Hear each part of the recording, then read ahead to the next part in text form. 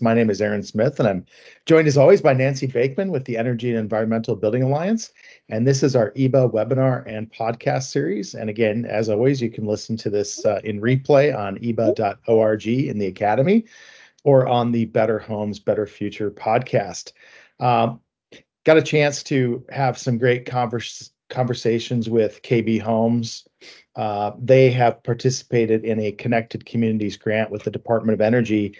And at our summit in Salt Lake this past year, I said, we would love to hear more about this. We'd love to have your team report out to the EBA community and really share some of these learnings. So as we got ready for today's call, I think we talked more and more about having them back to the summit October 1st through 3rd in Salt Lake City and reporting out on even more of the lessons learned out of this project.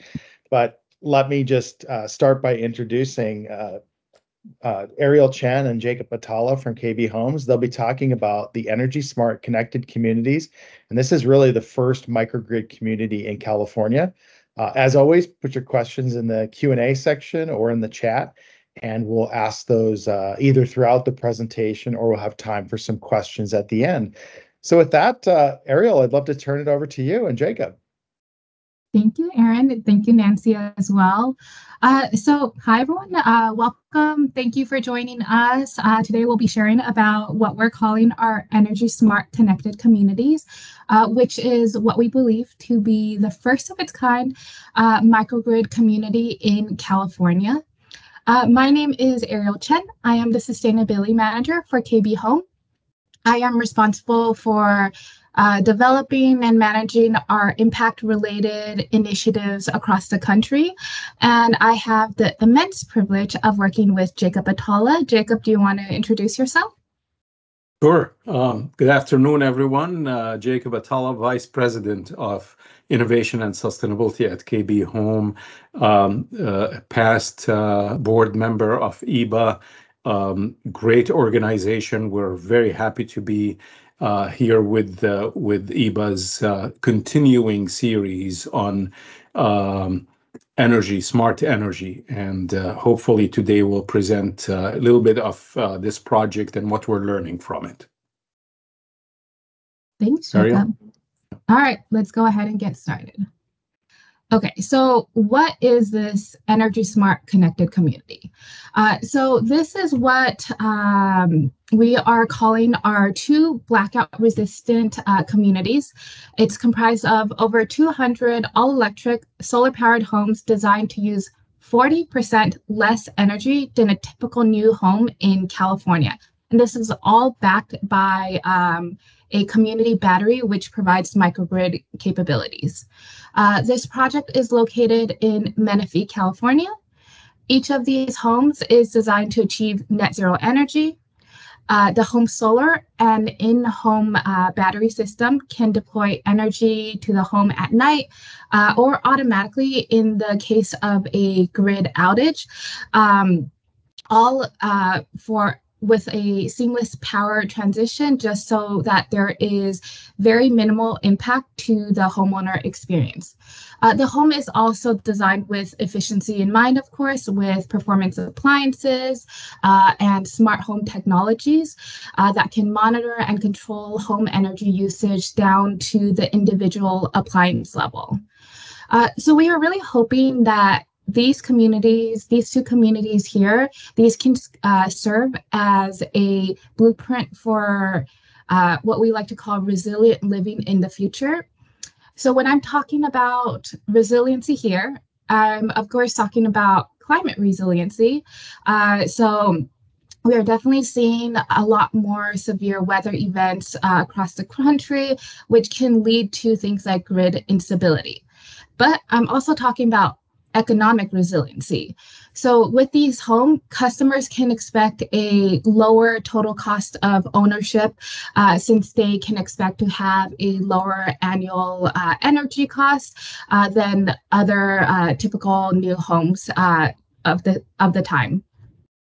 In terms of certification, all 200 plus homes will be meeting Energy Star certified standards, WaterSense labeled home standard, Indoor Air Plus, and of course the DOE Zero Energy Ready Home certification as well.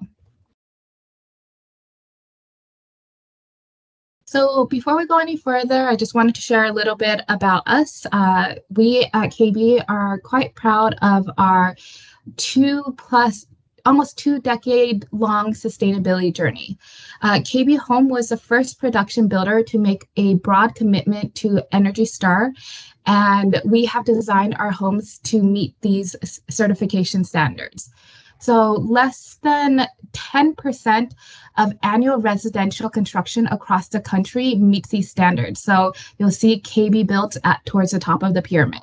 And we're very proud to have built more Energy Star certified homes than any other builder.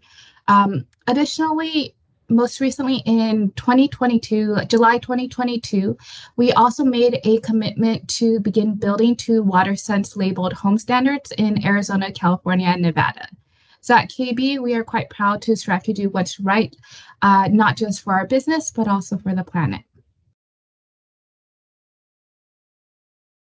All right, and before introducing the project, I definitely want to take a moment to identify our project partners.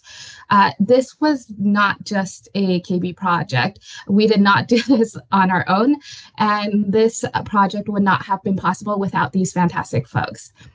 So first, the Department of Energy. As Aaron mentioned earlier, this was part of this project was part of the DOE Connected Communities program, so we are quite thankful for the DOE's guidance through this project. We have the fantastic team over at SunPower who conceptualized and designed these new communities along with our team. They also oversee the energy services technology, like the solar panels and batteries at each home. We also have the very sharp folks at the UCI Advanced Power and Energy Program who will be doing the data collection, the study, the testing for the microgrid events. We have Schneider Electric, who is responsible for engineering the microgrid and also providing home electrical technology. Southern California Edison, our utility partner, and Kia, who will be piloting and testing some very neat vehicle-to-home technology at these communities. Ariel, can I add there, just for thought for everyone on the call?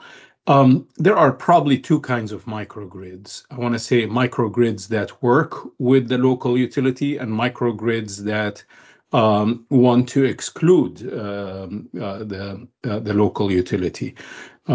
In our program here, we think that going forward, in the majority of cases, a microgrid would need to work with the utility rather than exclusive of the utility. And therefore, the layer of Southern California Edison being part of the partners that understand that will help us create a microgrid template, if you will, that works with the utility rather than against it or without it, was an important thing, and something for anyone that's considering microgrids going forward on their projects, something to consider very carefully. Thank you, Jacob.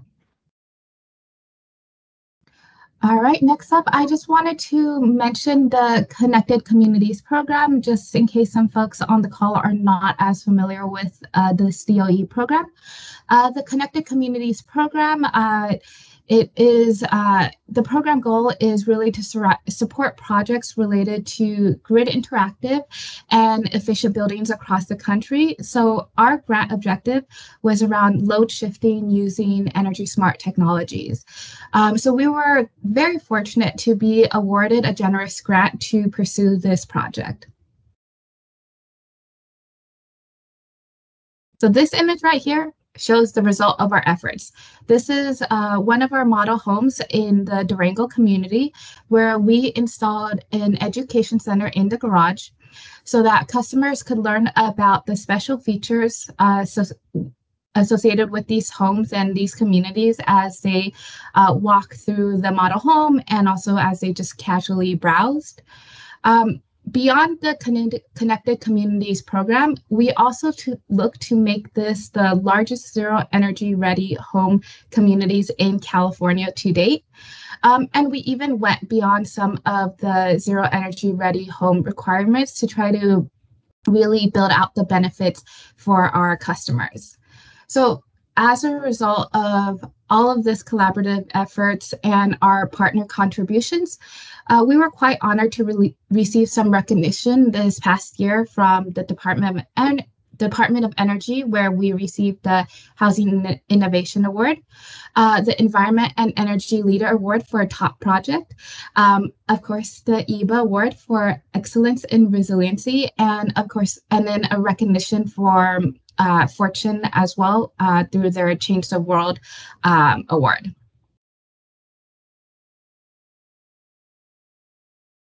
Alrighty, technologies and features. Let's dig into what makes this project what it is. Okay, so while the full community is a microgrid project, each home within the community can essentially operate as its own nanogrid. And this is because of the SunPower technology here.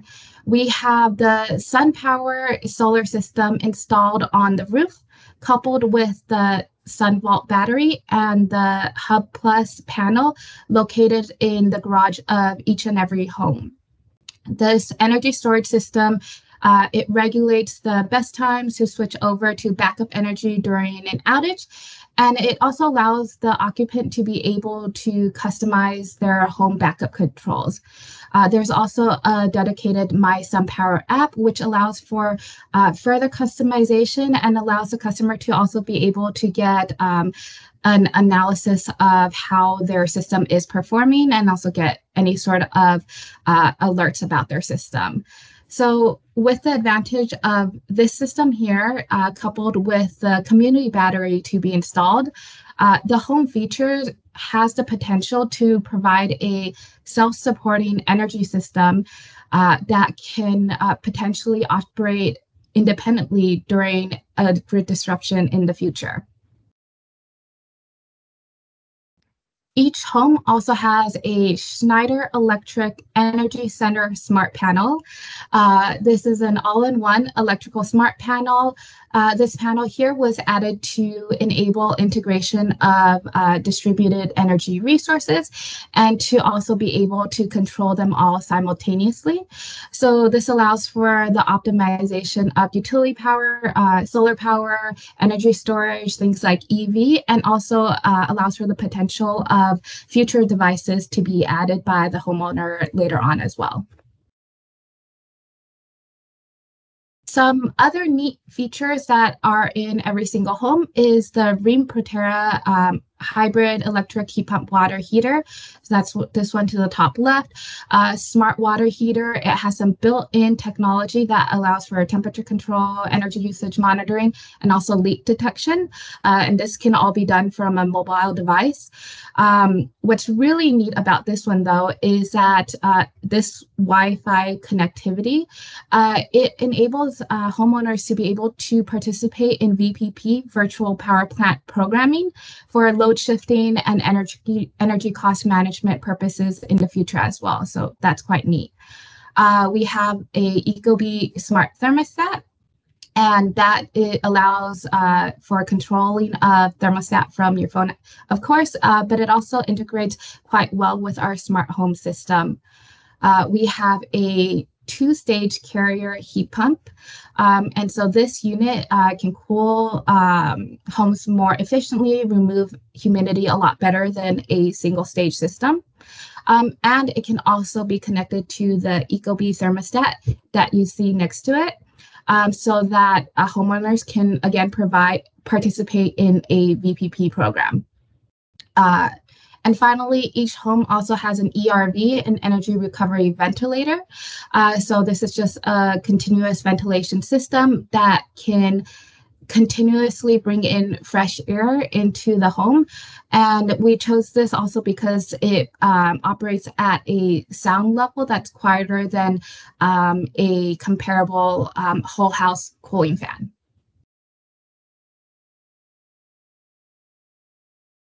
All right, so since this is a smart home, we also have some smart tools and apps to go along with it. So up top, we have Wiser Energy.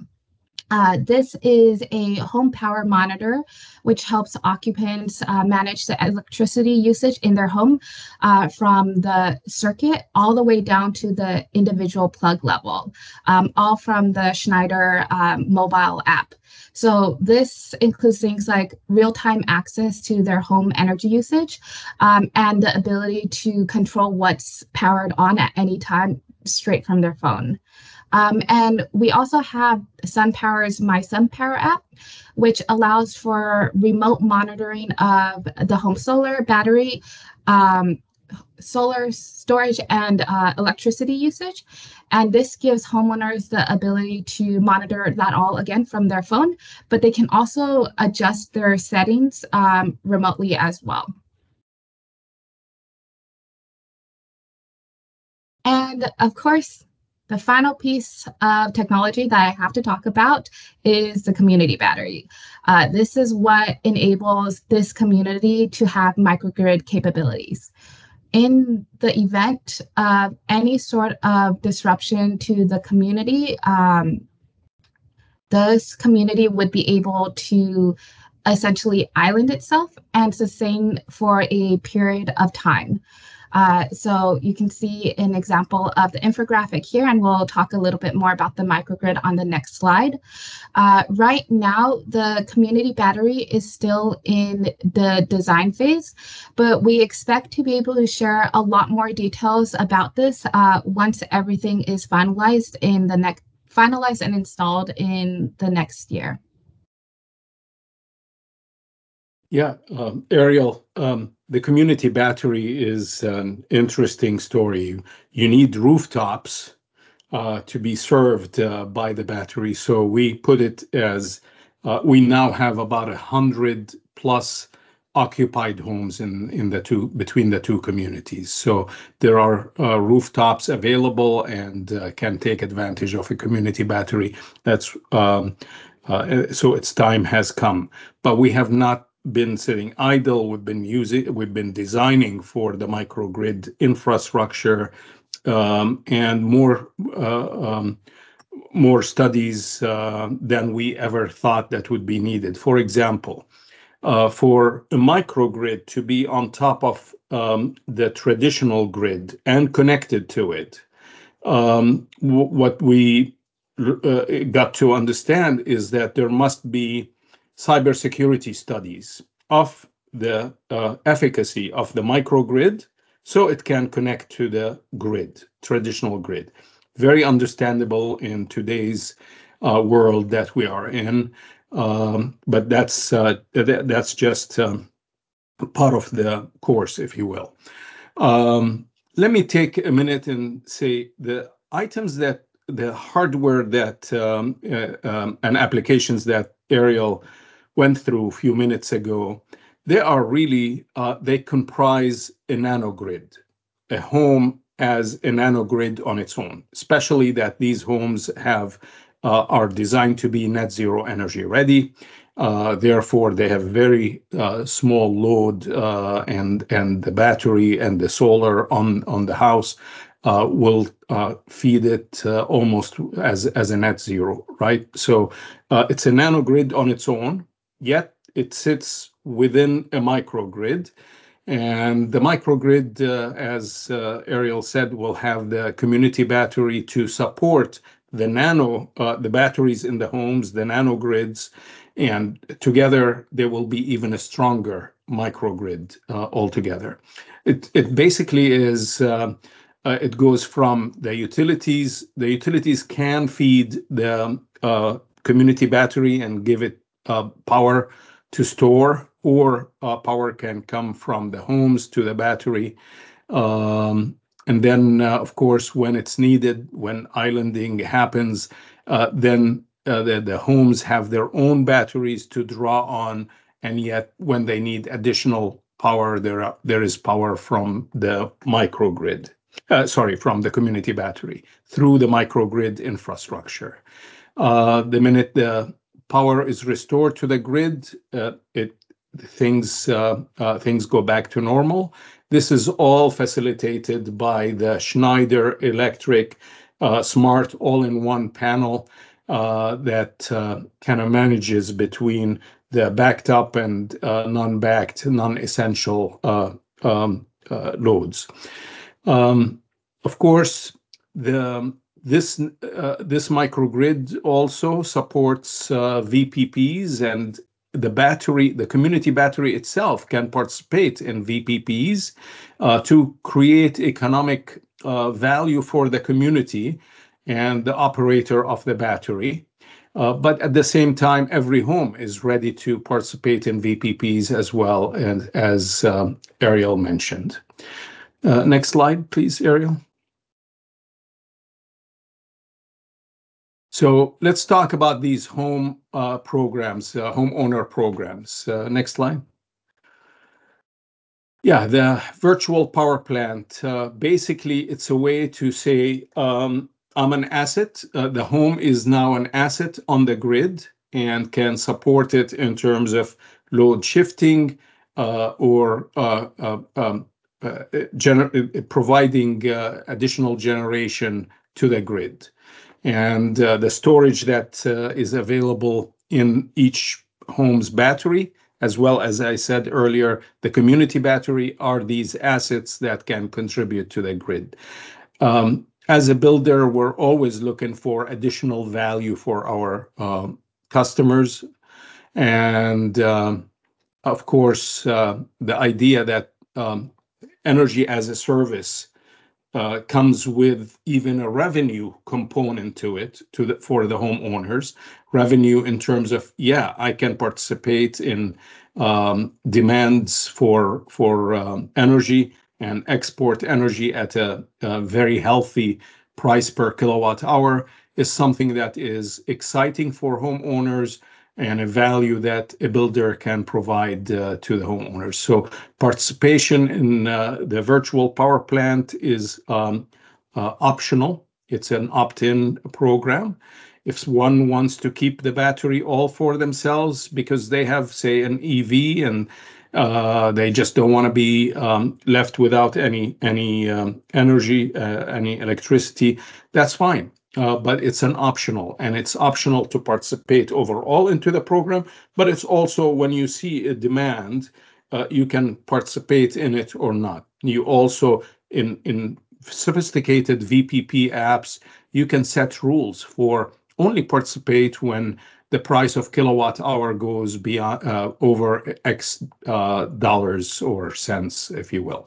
Okay, so very interesting, and I think what excites us about this is that it's not just about batteries, the battery in the garage of each home and the community battery. It's also about the mechanical components in the house, the water heater and the air conditioners, the big loads in the house, and how when you build a home that is net zero energy home, very well insulated, you can stand to be without air conditioning for a few hours, perhaps longer.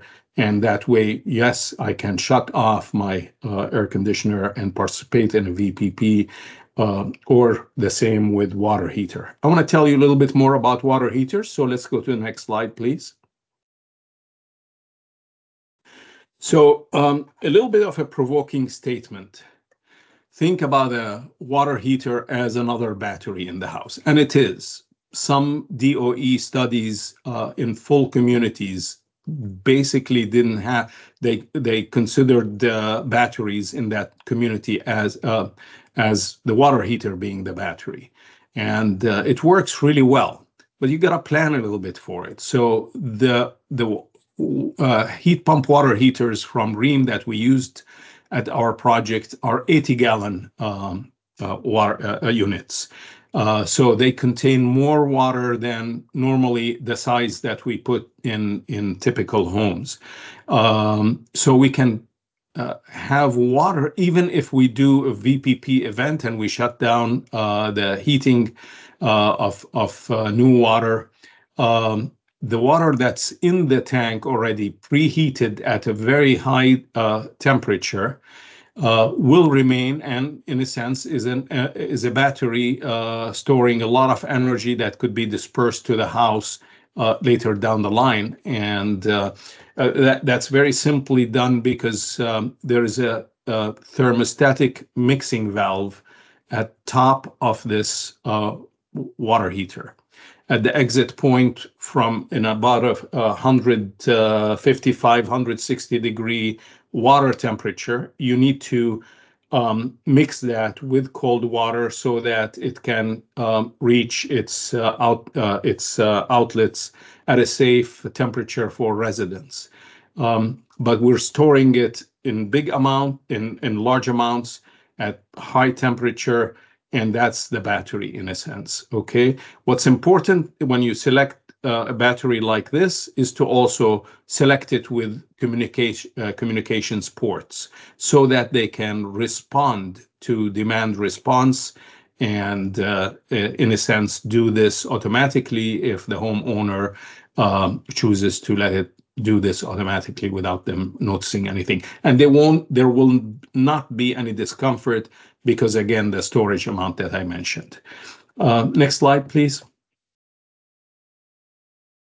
All right. And one thing that, being that this is a research project of multi prongs, one of these streams that we're studying for DOE and the other partners is using the batteries of cars as a resource for the home and the grid, not a demand point, but actually a resource. And so technology has evolved in that area, and the EV9 from Kia is one of the earliest cars that, vehicles that will be ready to participate in bidirectional charging.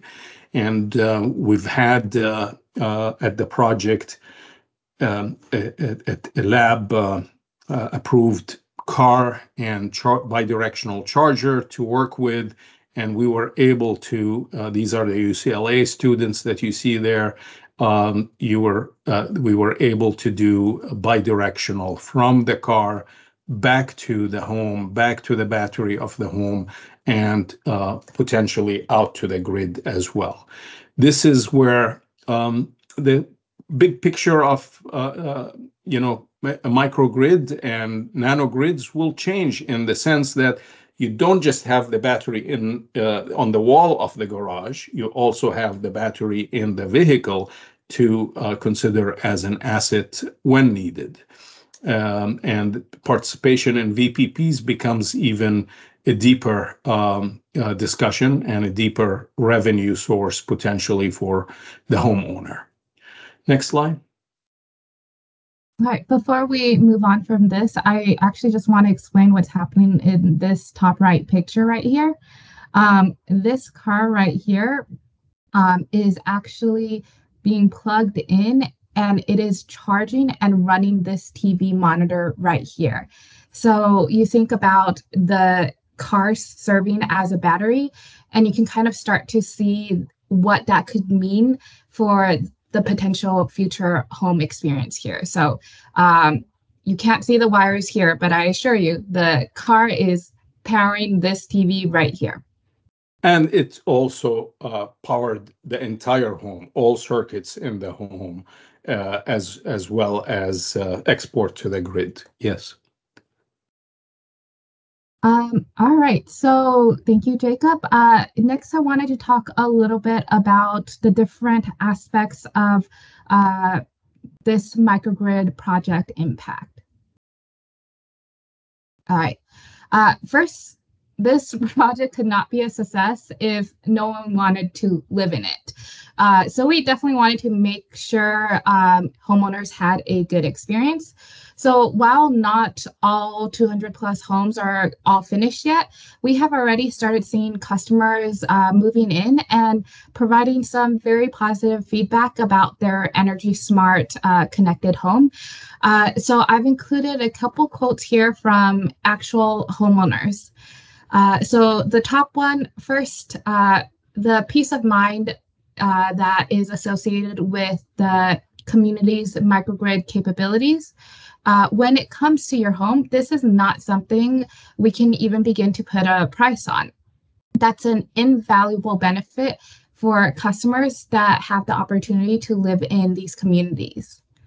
And second, related to the bottom quote, we know that many jobs these days are mostly remote, and a lot of folks are working from home. So being able to continue working, even if there is some sort of disruption to your grid, is also another added benefit. And I see this almost as another aspect of what we talk about in terms of home resiliency. In terms of the direct microgrid benefits, back at home, homeowners can expect to pay a lot less on their utility bills. And this is an added benefit on top of these homes being built and priced for primarily first-time homebuyers. For this slide, I pulled together the estimated energy usage data for the model home that you saw on the first slide. And if you take a look at these numbers, you can see that the annual energy cost for that model home is estimated at $150 annually. Obviously, there are a lot of factors that could make this number go up or down depending once folks start moving in, but still quite impressive, especially when you think about the projected savings that these customers will begin to have year over year. Then at scale, microgrids like these could help utilities avoid things like expensive grid upgrades and also avoid the need to use peaker power plants, which are often turned on at times of peak demand. And these peaker power plants are often known for being the dirtiest to run and the costliest to maintain. So having a dependable supply of energy can really help to further stabilize the grid and reduce that reliance on fossil fuels.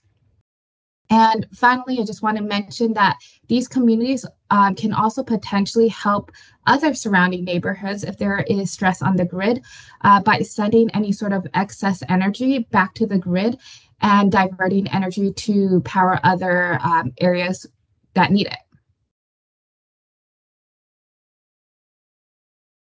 All right, environmental impacts. So as I mentioned earlier on, these homes are all WaterSense labeled homes.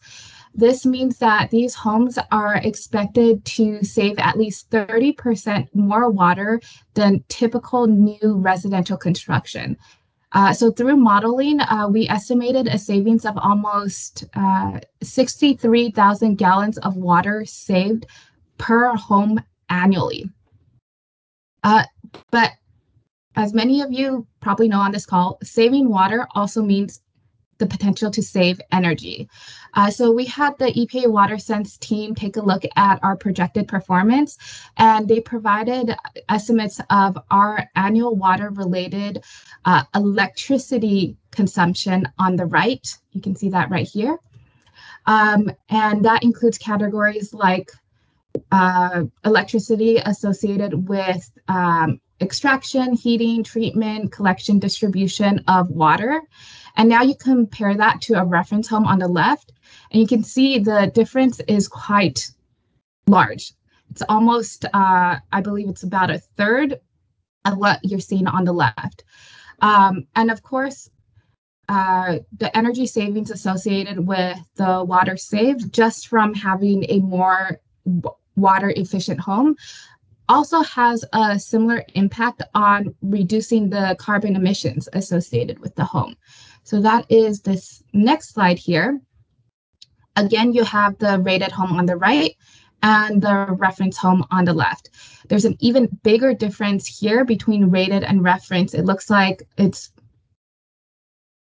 almost 5 times less than the reference home here. And I share this slide to really emphasize how all the work that we as builders here put into things like energy and water savings, how all of that can really add up to impact at scale. So for these two communities, we are estimating a total carbon emission savings of over 312 tons. Now, looking to the future with these communities, this microgrid project will be serving as a working laboratory environment to conduct research on for the next 4 years. So all of our project partners will be working together to run simulations on the microgrid operations so that we can gather insight for our industry. We'll also be doing comparison to measure the efficiency of the microgrid performance compared to traditional residential solar communities as well. So this part, the study will be led by the University of California, Irvine's, their Advanced Power and Energy program. So we hope that this first of its kind, energy smart, connected community, we hope that this will provide a blueprint for resilient living in the future. There is definitely a lot more to come on this. We expect to continue sharing project insights and findings so that we as the home building industry, we can together can continue to further replicate and scale these types of innovations. Yeah, Ariel, I know you have this to wrap up, but could you go back one slide, please? Yeah, I just want to clarify here that this study that the WaterSense team shared with us about our community was holistic. It's looking at the water grid. Okay, we're talking grids. This is the water grid.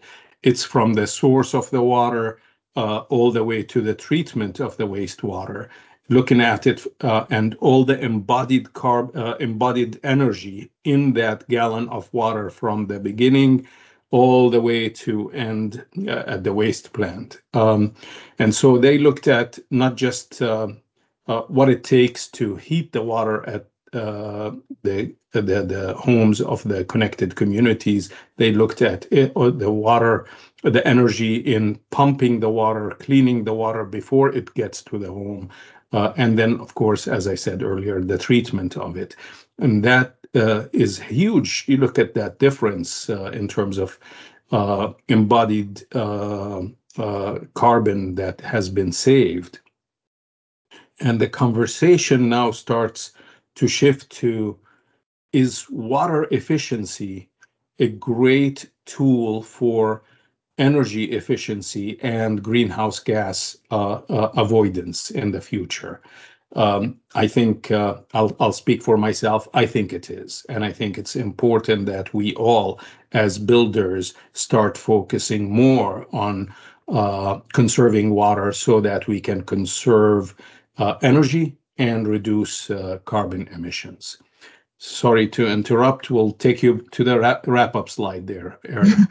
That was a great point. So I talked a lot about the energy grid, but there is definitely more than the energy grid to think about here. All right, let's wrap up. So as we wrap up, I'd love to leave you all with this question here. Something to think about. How can we continue to do projects like this at scale without the grant funding that we were lucky enough to receive? And with that, it's a big question. It's what we're trying to understand, and you clearly, to understand that, you might need a public-private partnership to get to the answers. But then, and by sharing the answers also with the community, we as a community can start moving forward. So, Erin, we'll turn it over to you with that provoking question. Yeah. It's the $1 million question, is it not? Yes. I really liked what you said about the water, the carbon footprint of water, and we forget about that. And we just Mhm. hosted a session from EPA WaterSense on their new calculator, and I'm wondering, did you use that calculator to really come up with the numbers specific to this development? Yeah, we did for this development, but also we have been using the EPA calculator for our ESG reporting Mhm. that we do on an annual basis. Yes, it's a Yeah, and great tool. I think that's so important that so many of our impacts from the houses we build come from the long-term operations, and that's an impact we can make on the front side and kind of lock in and Mhm. guarantee and take the carbon offsets on it. I think the second area I think that you really did some advanced thinking on is the thermal storage capability of the battery, the water, basically a water battery in the house and upgrading to that 80-gallon ream unit to kind of be a store of energy and allow you to glide through demand events in a more seamless way. So I'm really interested to see the long-term energy cost of doing that versus the resiliency of having it in Yeah, the house. So I'm sure that'll come out of the data. Um, yeah, I think one of my biggest questions as you look at this project is, KB is in a unique position where I think if my intuition is correct, you act as the developer on your projects and as the builder. So what type of infrastructure design and considerations did you have to take into account to really execute something like this on the front side? And maybe what resources did you bring to bear to design it properly? yeah. We do in this particular case, we are the developer and builder. In other cases, other locations, we are builders only. And I would say the good news is that as far as trench infrastructure, there isn't a whole lot different here. Okay, you may need just an additional small tray for a communications loop that is private to the microgrid, and sometimes you can even let go of that. But it there are I call them the street furniture. The vaults, the in-ground vaults that we have for transformers for and then for controllers in the community. Yes, you need some extra controllers. If you are collaborating with the utility, you may share some vaults with them to put this equipment. But that's if this is done early, and it needs to be done early. If you're working with the utility and not just shutting them out, you need to work with them early on. And anybody that's on this call that's a developer understands how early you need to start working with the utility to design for the utilities trench and all the infrastructure that goes in there. So early work on this is very important, and part of the strategy.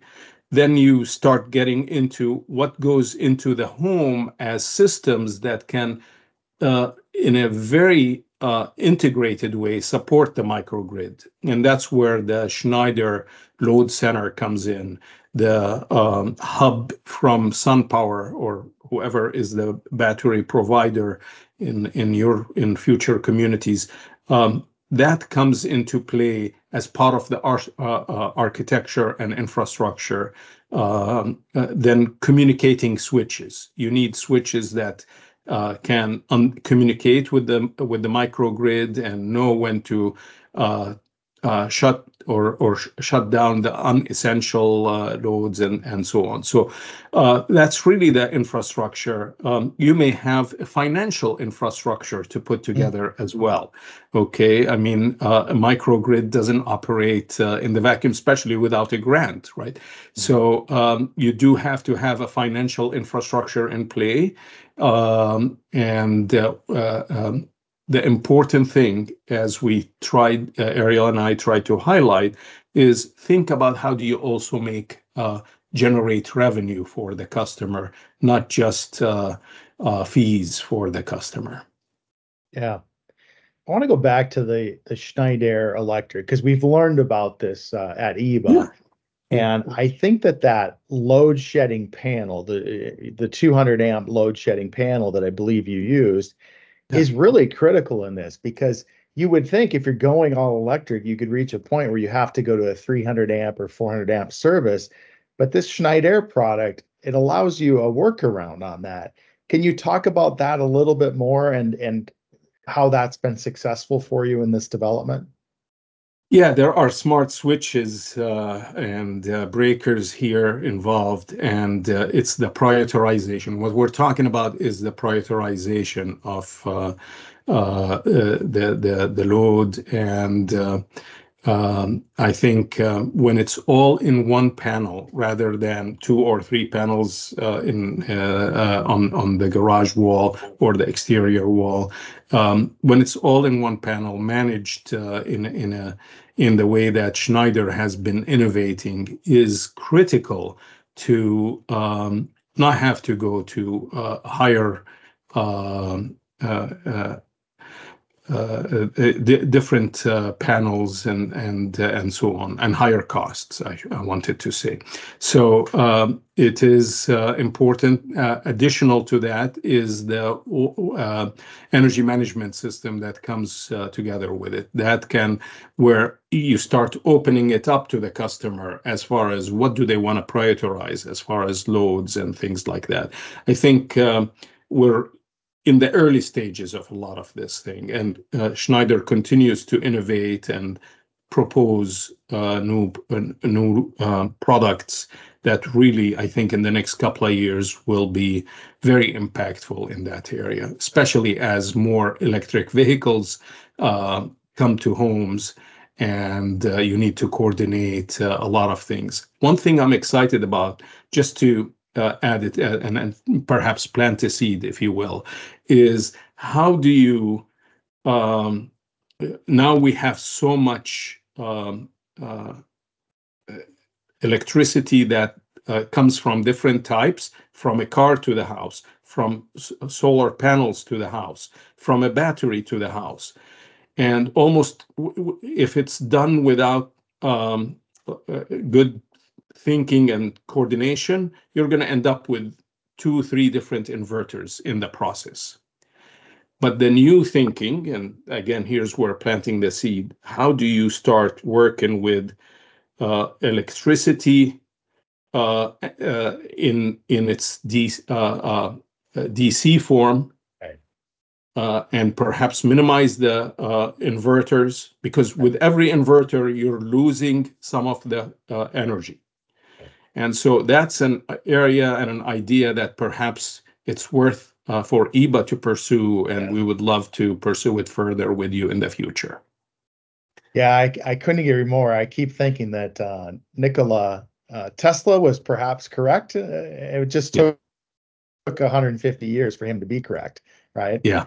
And that why are we feeding DC load in and then changing it to AC, and then at each LED fixture we're changing it back to DC. Yeah. I think there's a future where it can be most of the major circuits can be served by DC. I Right. have a question for you because I'm so intrigued by the vehicle to grid or vehicle to home product, and to me it seems to be an incredible answer for the future. So I would think that today you structured the development with, the SunPower, SunVault, and maybe like a 13 kilowatt battery at each house. And then you have the vehicle to grid capability coming from the Schneider panel. Do you see a world in the future where perhaps there could be a smaller format battery that's permanent to the house, and then the vehicle or vehicles act as a mobile battery or an at-home battery and can take more of the load? And I think what it does is it keeps first costs down for the homeowner, perhaps. What's your thinking around that for the future? Yeah, I think a car is an electric vehicle is a battery on wheels, and its capacity is 10 times more than some of the batteries on the market right now, maybe even more than that. So it needs to be used, but the fact that it is not always there is something you want to consider. And I think in your question, you kind of built for that by saying you minimize the battery that's attached permanently to the home and depend on the car. I think it's going to be a lifestyle, a user case type of item. So as a builder building homes for all cases, I'm not sure that we have the liberty to Mhm. generalize as much as a particular homeowner that's building that infrastructure in their home and their abilities with their vehicle can do. But it's something that we as an industry and community we need to continue to think about.